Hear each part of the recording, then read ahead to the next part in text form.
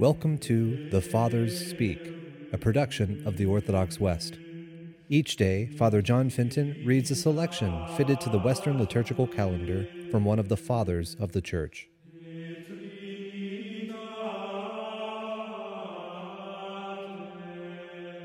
On this day within the octave of the conception of the Blessed Virgin Mary, let us listen to a portion of a homily by our Father among the Saints, Tharasius.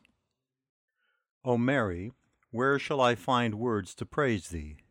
Maiden undefiled, virgin unstained, exaltation of women, thy glory is in thy guilelessness, and thy name is a name of purity. In thee the curse of Adam is done away, and the debt of Eve is paid. Thou art the clean offering of Abel, chosen out of the firstlings of the flock, a pure sacrifice. Thou art the hope of Enoch, that firm hope that he had in God and was not ashamed. Thou art the vision of the prophets, and the fulfillment of those things which were foretold. Thou art the gate whereof Ezekiel spake, when he prophesied and said, This gate shall be shut, it shall not be opened, and no man shall enter by it. Because the Lord, the God of Israel, hath entered in by it, therefore it shall be shut. Thou art the rod of Jesse, whereof Isaiah spake, even the rod whose flower is Christ, and whose offshoots shall choke out all the seedlings of sin, and fill the earth with plants of grace.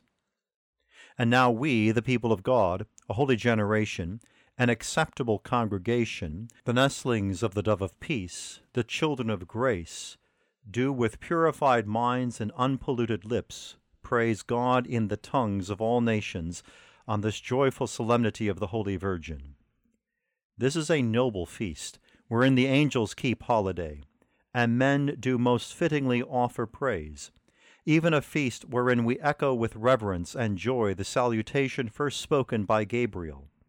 Hail Mary, hail thou paradise of God the Father, whence the knowledge of him floweth in broad rivers to the ends of the earth. Hail, dwelling place of God the Son, from whence he came forth, clothed in flesh. Hail, mysterious tabernacle of God the Holy Ghost. Hail, thou that art full of grace, the Lord is with thee, even the Lord that is before thee, and from thee, and that is now with us. To him, with the Father, and the most holy and life-giving Spirit, be ascribed all praise, now and ever, world without end.